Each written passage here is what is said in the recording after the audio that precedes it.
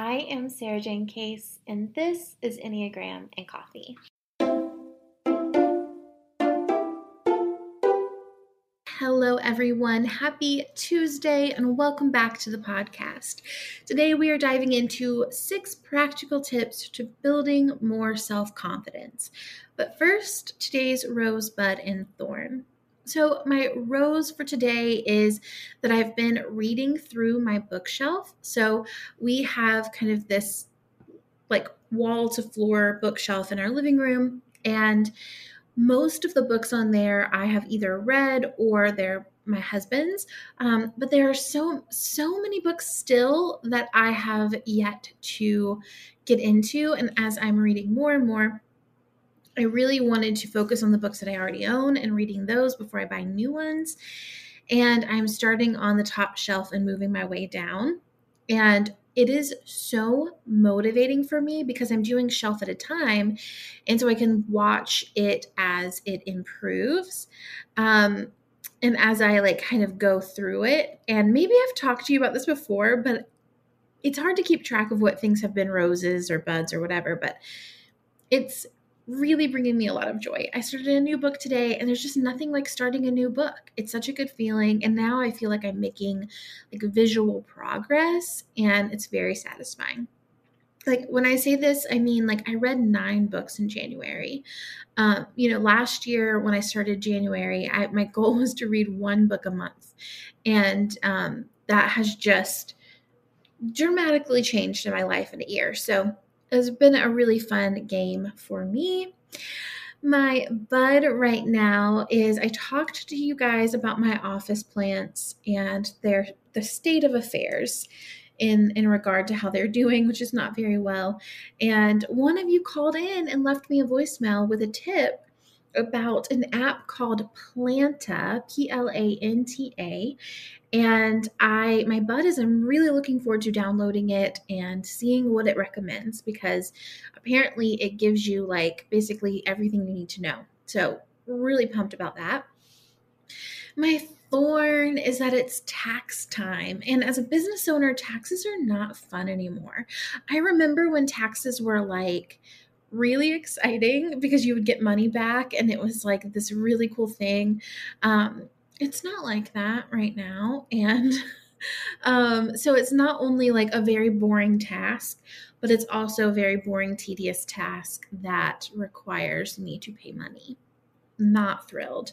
But that's okay. All right, that's my rosebud and thorn for today. I should start with the thorn so that I can end with the rose. Maybe I'll do that from now on because I just want to end on a good note, Okay, let's get into our tips for confidence building. So the very first one is to kind of replace this idea of ultimate self-acceptance with self-respect. And the reason that this is something that I recommend is because it takes something that is kind of arbitrary and makes it actionable. So when we think about self-acceptance, it's that's the destination, right? That's what we hope we'll get to someday, sometime. Whereas self-respect is something that we can actively show ourselves on a day-to-day basis. And so when we're thinking about building out our confidence, we can think about, am I showing my self-respect in this moment? So, and self-respect goes into so many different things, right? Self-respect is how we treat our bodies. Self-respect is how we talk to ourselves. Self-respect is how we show up in a room. It's how we let other people treat us, right? If we respect ourselves, we treat ourselves well and we show up with confidence, versus when we feel like we're supposed to just love ourselves for whoever we are, however we are. Sometimes that only comes through the action of showing ourselves self-respect, right? And if we don't learn the self-respect piece, then it's kind of like we're playing pretend, fake it till you make it kind of stuff, right? Okay, I'm putting on my confident pants and I'm going to walk in the room and I'm going to own my space. And as soon as someone says something that makes us feel bad about ourselves or reminds us of an insecurity we have, we kind of shrivel up and we fade into the background. Versus when that happens, saying if I respected myself, what would I do in this moment? Maybe I would walk away. Maybe I would say like, not cool, not a cool thing to do or say. And so I think when we're talking building confidence, I really recommend like kind of creating that mantra in your mind. Am I respecting myself in this moment? And this is so helpful because it shows you where to set boundaries. It shows you how you like to eat, what feels good in your body. It shows you who treats you well and who doesn't treat you well pretty quickly, right?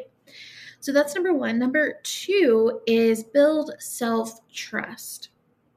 When we think about trust, it's kind of making sure that our words match our actions, right? So if we're trying to build self-trust because we're trying to create a healthy relationship to who we are, then we're going to want to make sure our words match our actions. And so that can happen in a couple of ways. We want to make sure that if we set a goal for ourselves, that we follow through with that. If we say, okay, I'm going to wake up at 6 a.m., we wake up at 6 a.m. because we promised ourselves that we would, and we're building out self-trust.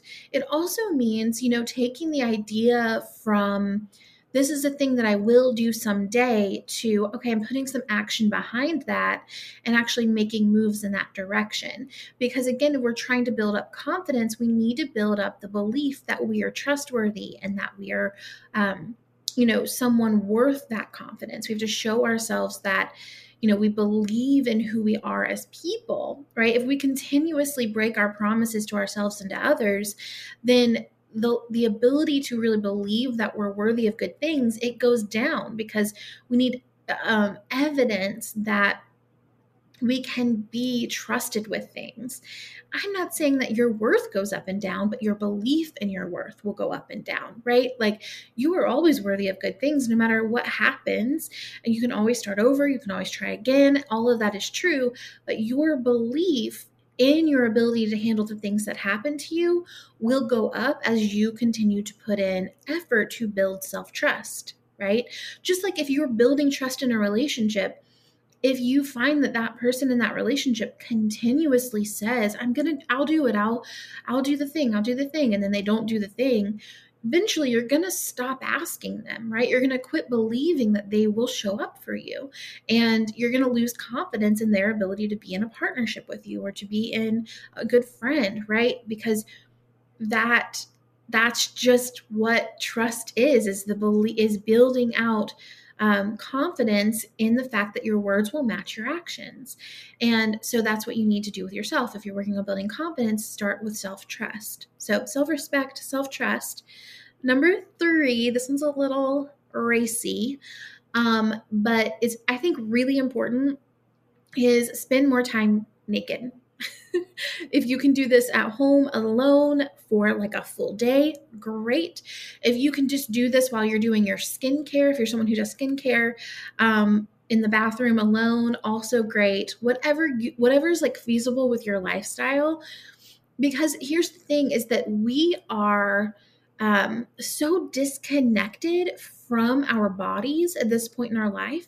And honestly, most of us, before you do this like body positivity journey in life, you might not even look at yourself in the mirror. I know there are people out there who were like me about, 12 years ago before I started all of this work, where I would like get dressed in the dark and then, I would look at my outfit, but I wouldn't really look at me.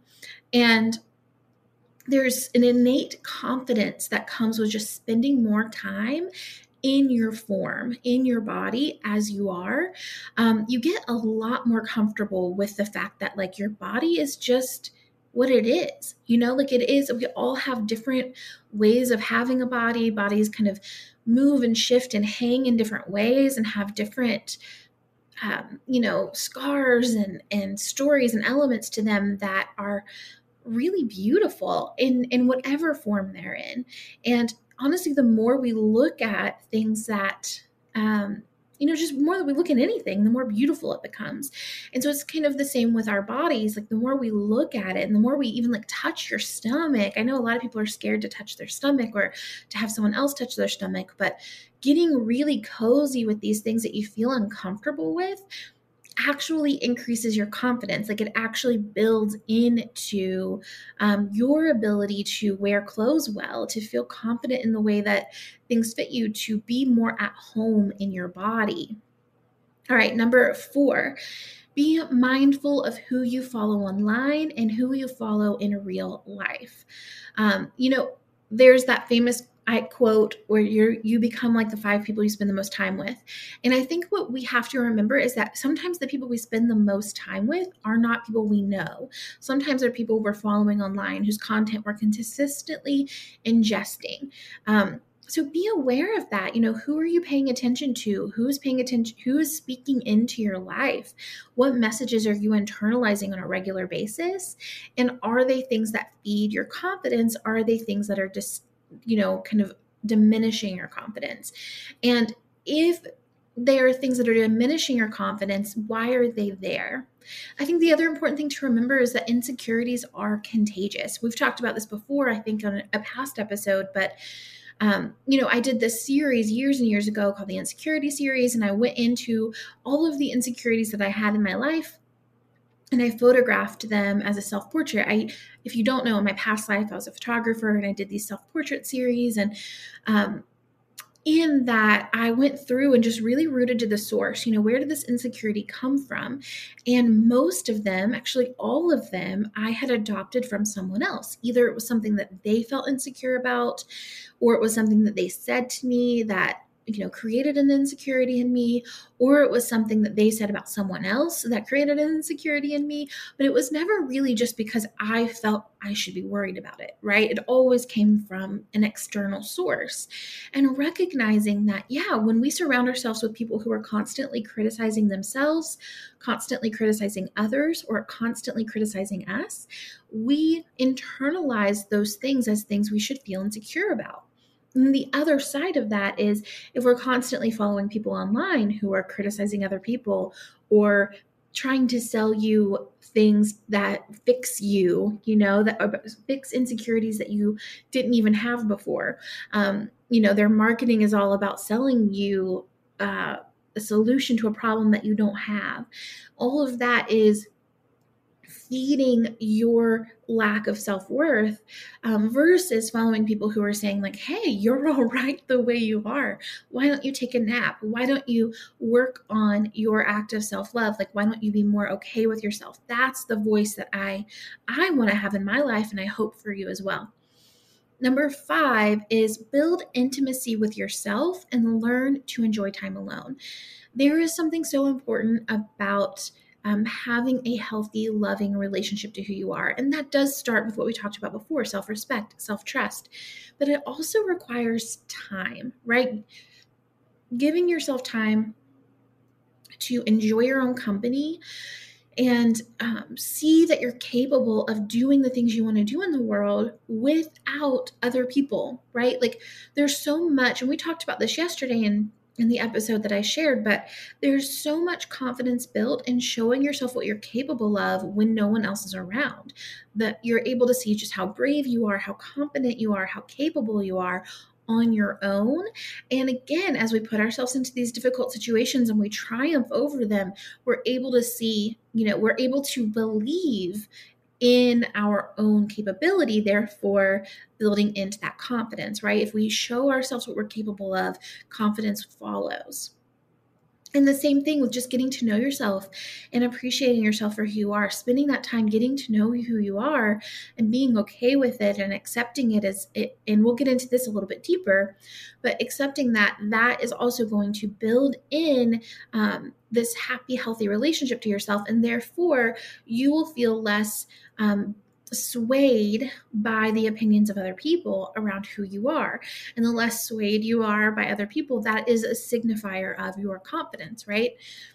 Okay, so let's get into that a little bit deeper with point 6, which is work with your shadow and learn to be okay with being human. So what that means is, when we say shadow, I think it's kind of a new agey term, honestly, but it's really just talking about what is it that you don't want to look at? What are the parts of you that you feel shame about or you are uncomfortable talking about? What are the sad sad parts or the painful parts or the angry parts of you, the more we can look at that stuff, the easier it is to take it in and just be like, oh, this is all me. And then be okay with the fact that you're just as human as the rest of us, right? Like we're all just kind of this amalgamation of light and dark and good and bad and in between.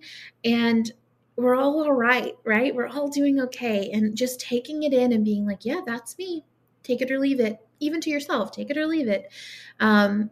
It's okay. That is so important. And that's the reason that I put the open your eyes to blind spots piece in my book and in my formula in the Honest Method, because I think it's so important that we really assess ourselves honestly when it comes to growth, because true confidence isn't this like hiding the fact that we have shadow. True confidence comes from knowing we have shadow and liking ourselves anyway. So if you don't know, my book is called The Honest Enneagram. You can find it in the show notes. You can find it anywhere. You can buy books online. A lot of bookstores in person as well have them. But I'm going to read a little bit to you from the book. So this is from the section introducing the concept of opening your eyes to your blind spots. So we all know someone who tries to pretend like they don't have anything to look at. You watch them complain about their life over and over again, and it seems so clear to you if they just changed X, Y, or Z, then they'd be fine. But most people are terrified to look at their darkness. I was speaking to a woman at the end of a conference a few weeks ago, and she said it's a monster in the closet situation. And she is so right. When we think it's so scary, so we freak out and we hide from it and we let it take up a ton of brain space, while we're also quite frankly ignoring it. Yet, what happens when we open the closet, right? We find out that the monster was actually just a broom. Not exactly pretty, but not terrifying either. The more we look into our darkness, the easier it is for us to deal with it. Remember, this is an ongoing process we're in. We are building a relationship to life that is rich, fulfilling, and kind. Getting honest with your blind spots and the things you can use to cope will allow you to walk through the world doing less harm to yourself and to others. Okay, guys, today's food for thought is from Peter T. McIntyre, and its confidence comes not from always being right, but from not being afraid to be wrong. As always, it is such a joy to create this content for you. If you enjoyed today's episode, it would mean the world to me if you took a moment and left a review on iTunes. Thanks for being here, and I will see you tomorrow for the next episode.